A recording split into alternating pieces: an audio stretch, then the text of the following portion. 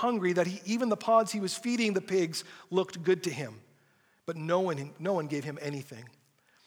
Then finally he came to his senses and he said to himself, at home even the hired servants have food enough to spare, and here I am dying of hunger.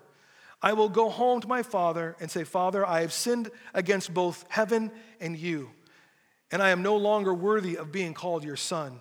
Please take me on as a hired servant. So he returned home to his father, and while he was still a long way off, his father saw him coming. Filled with love and compassion, he ran to his son and embraced him and kissed him. His son said to him, Father, I have sinned against both heaven and you. I am no longer worthy of being called your son. But his father said to the servants, quick, bring the finest robe in the house and put it on him. Get a ring for his finger and sandals for his feet, and kill the calf that we have been fattening. You must celebrate with a feast. For this son of mine was dead and now has returned to life. He was lost, but now he is found. So the party began. Meanwhile, the older son was in the fields working. And when he returned home, he heard the music and dancing in the house, and he asked one of the servants what was going on. Your brother is back, he was told, and your father has killed the fattened calf, and we are celebrating because of his safe return. The older brother was angry and wouldn't go in. His father came out and begged him, but he replied, all these years I've slaved for you and never once refused to do a single thing you told me. And in all that time, you never gave me even one young goat for a feast with my friends. Yet, when this son of yours comes back after squandering your money on prostitutes, you celebrate by killing the fatted calf. His father said to him, look, dear son, you have always stayed by me, and everything I have is yours. We had to celebrate this happy day, for your brother was dead and has come back to life. He was lost, but now he is found. Let's pray. Father, in these next few moments as we share, I pray that you'll give me the ability to share your heart. I pray that our hearts would be open to what you would say, Father, that you would speak words that I cannot, and that our hearts would respond to you today. I thank you for this opportunity we have again to hear your word and for this day of worship. In Jesus' name, amen. Amen. The title of today's message is this: Stay Where You Are. Stay where you are. Just like I used to tell my kids when they get lost, just stay where you are. Stay there. And we're going to look at this familiar story in the Bible of the prodigal son from a different perspective today than possibly we ever have before. A different look at his life. And I'd like to begin by asking this question. I think this question is actually going to be up on the screen behind me, and it's in your program if you have a program today. And the question is this: why would the prodigal son leave his father's house when everything he needed was right there? Have you ever thought about that? Why would he feel the need to leave this home when all of his needs were met? There was nothing that was pushing him out of the door. Everything he needed was right there. But I want to give you 3 reasons this morning that he left. So if you're taking notes, you can do so on your program if you've got one this morning, or you can do online at wfa.church. You can go to live stream, and there's a place to take notes there. Here it is. Number 1, why did the son feel that he had a need? Number 1 is this: he got used to the benefits and took them for granted. Got used to the benefits and took them for granted. Have you ever heard this phrase before? Listen to this. People aren't slow learners, just quick forgetters. That's even a word, forgetters. Not just slow learners, but quick forgetters. Now, here's this young man who was raised in prosperity and abundance, as far as we can tell from the story. And they had become so commonplace to him in his life that he began to take them for granted. He forgot how blessed he was and where those blessings came from in his life. And this reminds me a lot of the children of Israel and their account of their exodus out of Egypt and eventual coming to the promised land in Exodus chapters 1 through 12. And many of us know the story, but let me remind us of the points here. The children of Israel were taken captive and made slaves in Egypt. And Pharaoh ruled them with an oppressive hand in everything that they did. And the children of Israel began to cry out to God for help and ask that he would rescue them in their suffering and in the slavery that they found themselves in. And we know that God heard their cries and responded to them by raising up Moses to eventually be their deliverer. And as God's spokesman, we know that Moses goes to Egypt and he demands that Pharaoh let his people go, but Pharaoh refuses to free them. And by doing that, then God then pours out his punishment upon Egypt through 10 plagues. You know what I'm talking about? We've all seen Charlton Heston, correct? The 10 Commandments, those plagues that come as a kid. I loved it. Easter's not too far off again. It'll be on again. We know the story, right? These plagues come, and after the final plague, the angel of death, Pharaoh finally allows the children of Israel to go free. He allows them to leave. But as they leave, the Egyptian armies chase after them, leading to one final confrontation at the Red Sea where God miraculously saves his people, and then the armies of Egypt are destroyed. So now they are free to go to their home. They begin the journey home now that they have been freed from Egypt. But there was a little bit of a problem. Despite everything that God had done for them, every miraculous sign he performed, Israel forgot about his goodness. And the Bible says that they sinned against the Lord. They had forgotten all that he had done. They had forgotten it all. So, they rebelled against God, and they were not allowed to enter the promised land. And God was so upset with them, he was going to destroy them. He was going to wipe them off the face of the earth. But Moses interceded for them, and God stayed his hand. But God declared that Israel would wander in the wilderness until the unbelieving generation died. Then at that point, they could enter the promised land. So that took 40 years until they were finally ready to enter the land that God had promised them.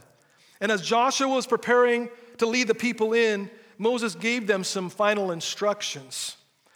In Deuteronomy 6, verses 10 through 12, this is what Moses tells them. The Lord your God will soon bring you into the land he swore to give you when he made a vow to your ancestors, Abraham, Isaac, and Jacob. It is a land with large, prosperous cities that you did not build. The houses will be richly stocked with goods you did not produce. You will draw water from cisterns you did not dig, and you will eat from the vineyards and olive trees that you did not plant. When you have eaten your fill in this land, be careful not to forget the Lord who rescued you from slavery in the land of Egypt. One more time, verse 12. Be careful not to forget the Lord who rescued you from slavery from the land of Egypt. Why would God give this specific warning right here at this time, telling them to be careful not to forget? Why would he do that? Well, he knew that they were going from literal rags to riches as they came into the promised land.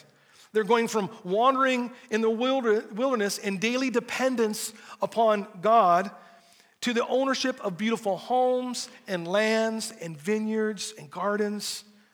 But here's the inherent danger that they faced as they entered the promised land, and it's a danger that we can face too here in this time and hour that we're alive. Abundance can cause us to forget about God.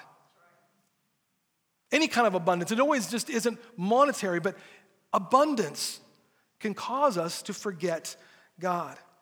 And God went even further to help them to not forget. When they crossed the Jordan River and entered the promised land, God told them to take 12 stones representing the 12 tribes and to build a memorial among the people so that they would not forget. He wanted them to be reminded of who they were, who he was, and he wanted them to be reminded of the covenant bond that they had together. And so he had them build this memorial so that they would remember. And memorials are meant to be constant remembers to not only the generation that is, but also to the generations that come.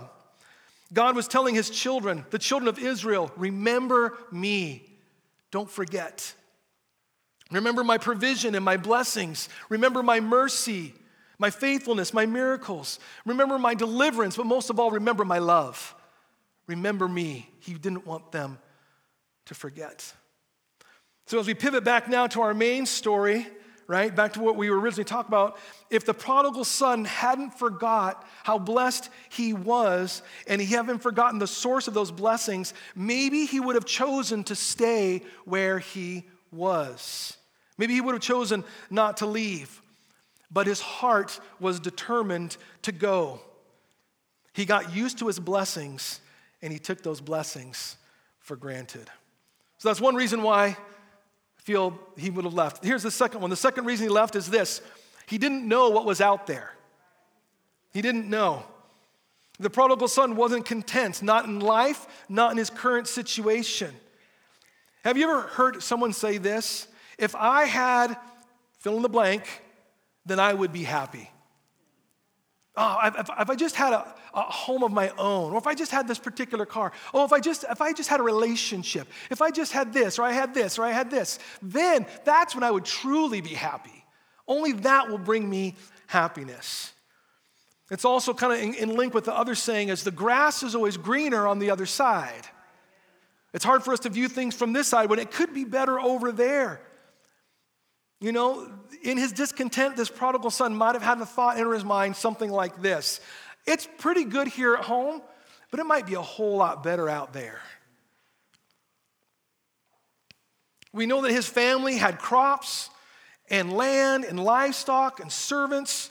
They had valuable jewelry, a house, and enough of an inheritance to be divided between two sons. That's what we know about this family. Yet the prodigal son was unsettled for some reason. He was discontent, and he longed for something more than what he already had. He asked for his inheritance in advance before his father would die. That's normally when someone would have their inheritance. But he asked for it so that he could go now. He could go out and explore the world. And we know that his father grants his son's request, giving him his inheritance. And then the prodigal leaves home on a journey to discover what's out there in the distant lands. He sets out. And what we see here in the story is basic human nature, isn't it? We are not always content with what we have and with what we've been given. It's human nature. And technology can even make the struggle for contentment more difficult in our day and age. Technology can. We live in a social media world where people can present their picture-perfect life for everyone to see. 24 hours a day, 7 days a week. Boop, boop, boop. There's times I keep my phone downstairs because I'm tired of things going off. Someone's, look at me, look at my life. It makes it hard in this digital world we live in. Is it any wonder why we feel discontented with what we have when we're constantly bombarded with these things that are always in our face? In Philippians chapter 4, the Apostle Paul had a lot to say about contentment. It's too bad the prodigal son couldn't have gotten an advanced copy of Paul's letter to the church in Philippi. It might have helped him out a little bit. But we have the letter. And we're going to read in his letter what he tells us. He gives us 5 instructions concerning contentment. And the first one is this: practice gratitude. That's what Paul said. Paul encourages us in the habit of giving thanks. Philippians 4, 6 through 7 says, always be full of joy in the Lord. I say it again, rejoice. Let everyone see that you are considerate in all that you do. Remember, the Lord is coming. Don't worry about anything. Instead, pray about everything. Tell God what you need and thank Him for all that He has done. Then you will experience God's peace, which exceeds anything we can understand. His peace will guard your hearts and minds as you live in Christ Jesus. Amen. See, discontentment can lead us to anxiety and distress.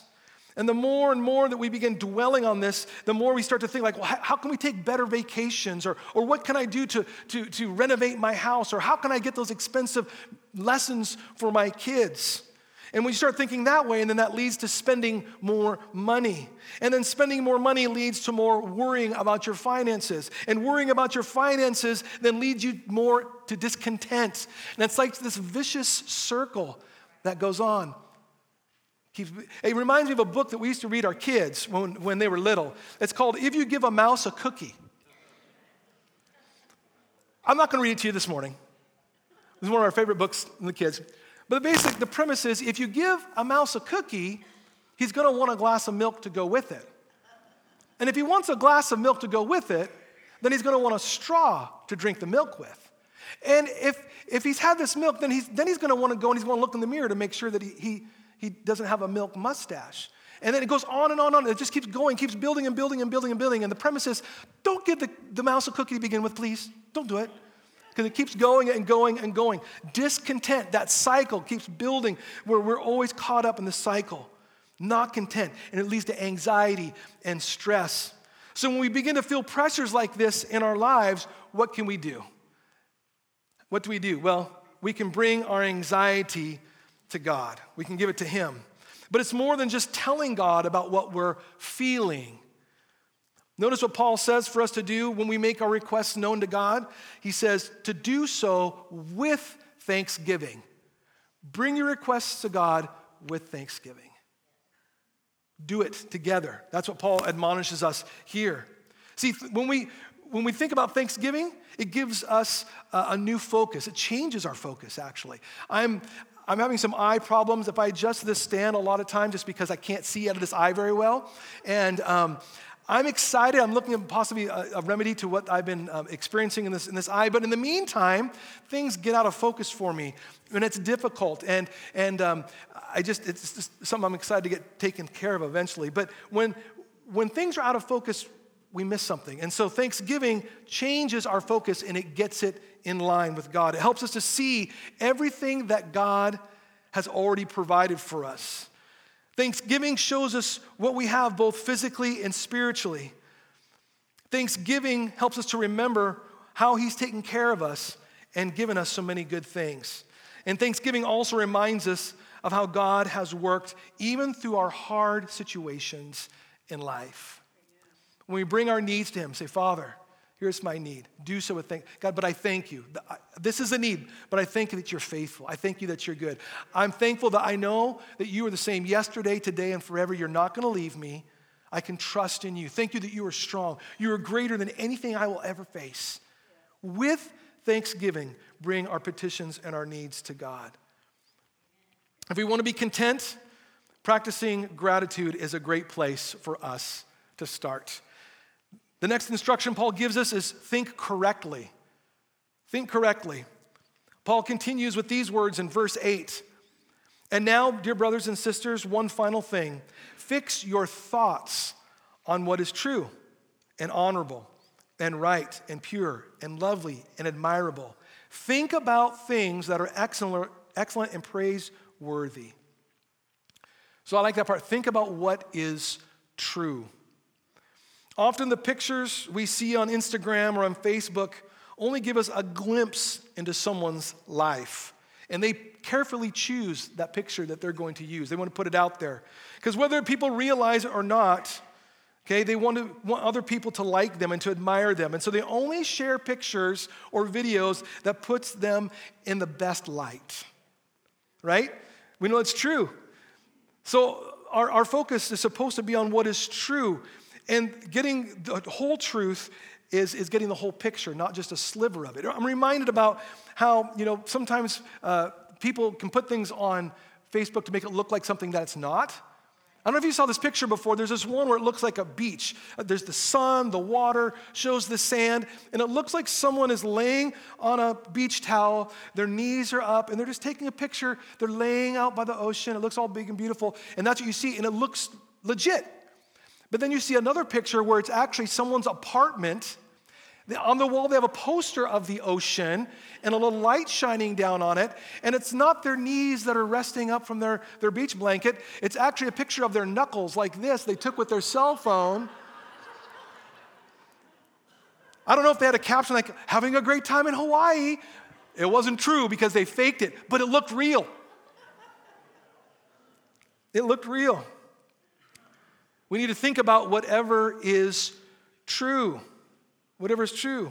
And the only place that we will ever find the whole truth and nothing but the truth is the Word of God. It's His Word. The Bible has shown us so many examples. Look at the lives of Rahab and Ruth. Look at Mary and Martha. David and Saul. You can look at Peter and Paul. I mean, we could keep going all morning. The Bible is honest about all of them. We get the full picture. We get the good, the bad, and the ugly. the whole truth, nothing but the truth. Their stories and their lives are about God's work and his discipline and his heart for his people and for his glory. That is the truth. So here's a word of encouragement for us today. When we find ourselves feeling discontented, we can turn to the Word of God, we can read it, and then we can meditate on what we read. It is easier for us to find contentment in Christ when our minds are focused on him. Not on Facebook or Instagram. Not saying you can't do those things, but we need to be focused in on Jesus. That's where our focus should be. Isaiah 26, verse 3 says, "You will keep in perfect peace all who trust in you, all whose thoughts are fixed on you." Being content requires that we think about the Word instead of the world. All right, we're going to move on to Paul's next instruction. It's this: let Jesus be your strength.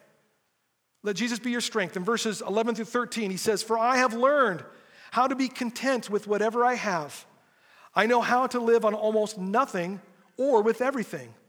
I have learned the secret of living in every situation, whether it's with a full stomach or empty, with plenty or little. For I can do everything through Christ who gives me strength."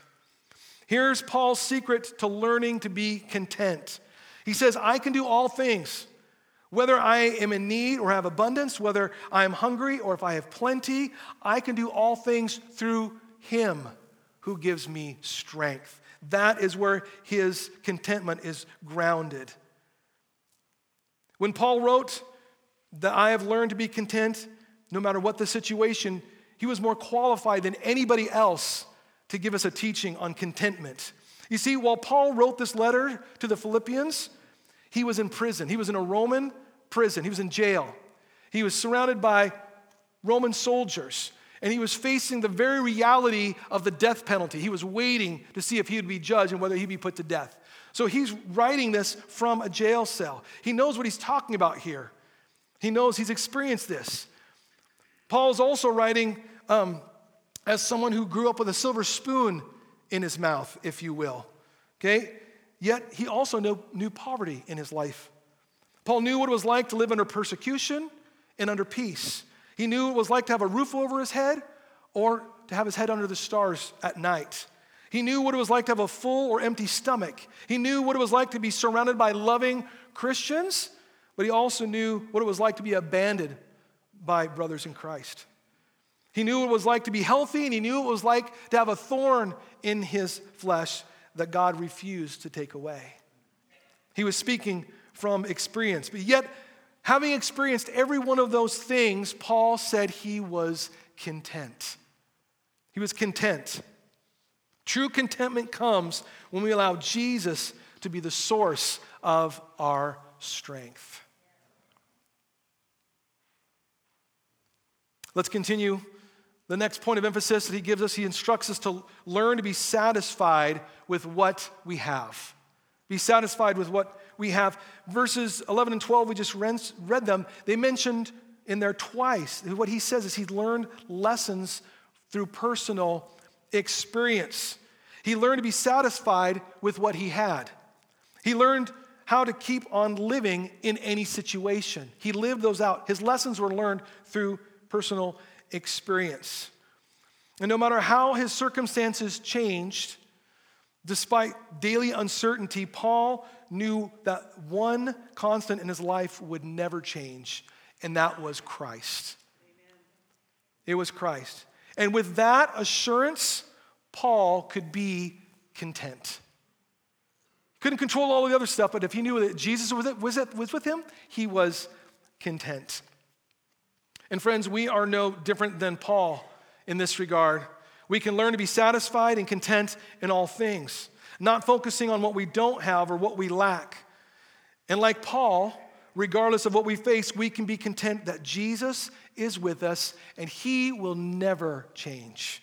He is the constant, the same yesterday, today, and forever. There's a song I've heard on the radio. It's caught my attention so many times. It's called Miracle Power by the group We, the Kingdom. And there's one line in particular that grabbed my heart. When I heard it, the first time I heard it, it grabbed my heart, and I have not forgotten it. And this is the line in this song.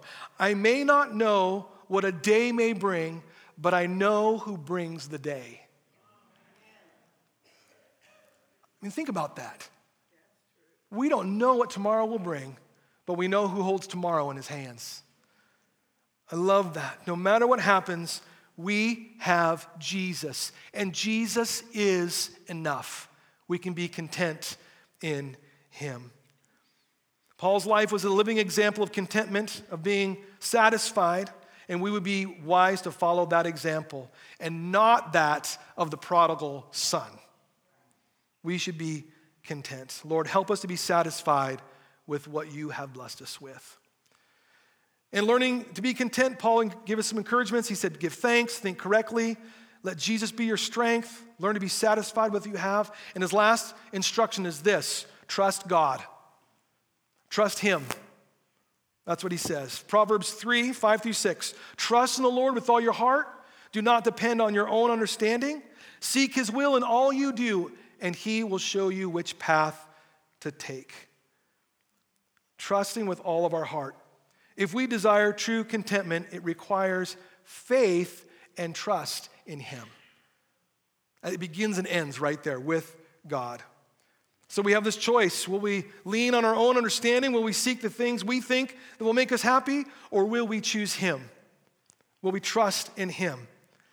Contentment is choosing him. So let's go back and look at our main question this morning as we wrap things up. Why would the prodigal son leave his father's house when everything he needed was there? Well, this is my third and last reason this morning. I believe he wanted his father's blessing and not his authority. There were plenty of blessings in his father's house, and the son desired them. He wanted them. He asked for his inheritance. He desired these things, but he wanted them on his own terms. He wanted to make the decisions. He wanted to be in charge. He wanted to make the decision. He wanted to call his own shots. And what the prodigal son didn't want is he didn't want to live any longer under the authority of his father. And we live in a world where there is no higher priority than oneself, right? That's what the world tells us, that the greatest priority in life is you. You take care of you, you elevate you, you worship you. That's the most important thing that the world would say and would want to tell us. And we live in a world that opposes authority, and it says, never submit, never give control to anyone, resist all authority. That's the world we live in. And this opposition to authority can be traced all the way back to the beginning in the Garden of Eden. Genesis 3, 1 through 6 says the serpent was the shrewdest of the animals and the Lord that he had made. And one day he asked the woman, did God really say to you not to eat the fruit from any of the trees in the garden? Of course we may eat the fruit from the trees of the garden, the woman replied. It's only the fruit from the tree in the middle of the garden that we are not allowed to eat. God said, you must not eat or even touch it or you will die. You won't die, the serpent replied to the woman. God knows that your eyes will be opened as soon as you eat it, and then you will be like God, knowing both good and evil. The woman was convinced. She saw the tree was beautiful and its fruit looked delicious. And she wanted the wisdom it would give her. So she took some of the fruit and ate it, and she gave some to her husband who was with her, and he ate it too.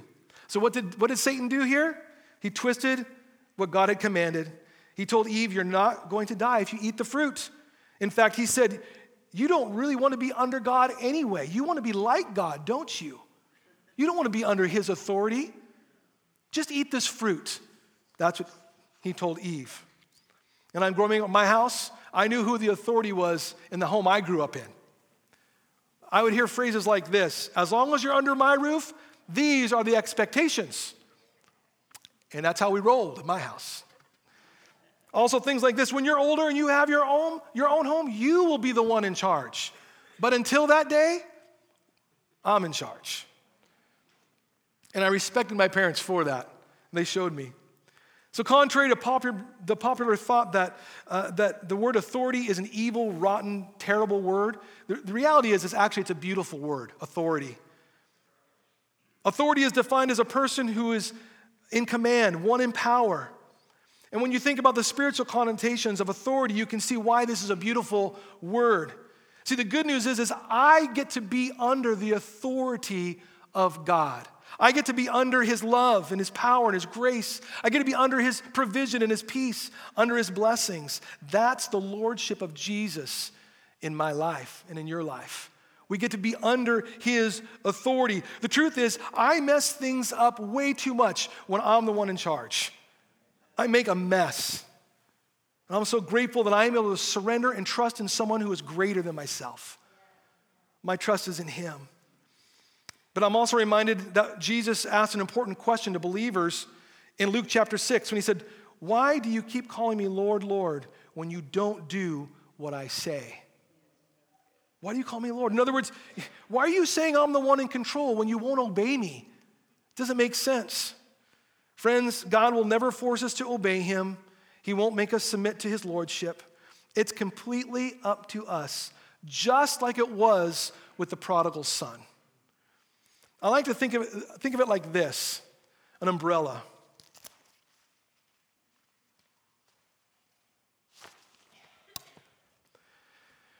We have to place ourselves under the authority and the blessing of God. He says, I have all this for you. This is what I want you to come under my love. I want to help you in life. I want you to come and experience the blessings I have, but you need to come under my authority so that way you can have them and receive them. And so we're under the authority and under the blessings, but we have to remain in him. We have to remain with him. Just like when the physical rain is coming down, if I want the benefits of this, it does me no good if I stand off to the side. I don't receive the blessings of this in a downpour. But when I do this, it changes things. And it's the same thing with the blessings and the authority of God. God says, I have all this for you. I have this abundance. Come and live under my authority in your life. Come and live under my blessings. Remain in me. But we have a choice. And he asked that question, why do you keep calling me Lord, but yet you won't do what I say? Why don't you obey? Why don't you live under my authority? And then you will be blessed. I want to finish with Psalm 91, verse 1. Those who live in the shelter of the Most High will find rest in the shadow of the Almighty. When we place ourselves under him, he will care for us. I'm going to invite the worship team to come out at this time. Would you bow your heads with me as we kind of wrap up this story today, talking about this familiar story, but from a different perspective than we ever have before.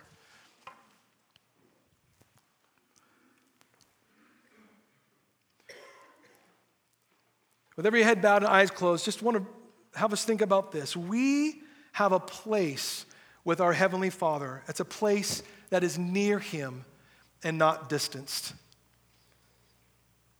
I'm sure the prodigal son's father wished that his son had stayed at home to begin with. And we know that the son had regrets after his eyes were opened to the truth. But the reasons why he left didn't really matter anymore. His heart had changed, and he wanted to make things right with God and with his father. So what ended up happening to this prodigal son? Well, he had to take the long road home, and that's what he did.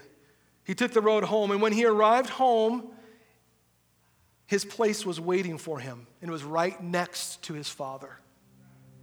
Friends, we have a place where we belong to, and that is near God. Let us never take his love and his goodness towards us for granted. Let our contentment be found in him and not temporal things. And may we remain under the umbrella of his love and his lordship in all of our lives, living surrendered to him. Heavenly Father, thank you for your people today. Thank you for this opportunity we have. I know it's been a little bit different of a message, but God, I believe what you were speaking to us is true. So in these moments, as the worship team begins to lead us in these songs, Lord, I pray that you'll speak into our hearts. Lord, we love you. We want to be committed to you as you are committed to us. Lord, speak to us. Show us, God, how we can walk as close as humanly possible with you. In Jesus' name we pray.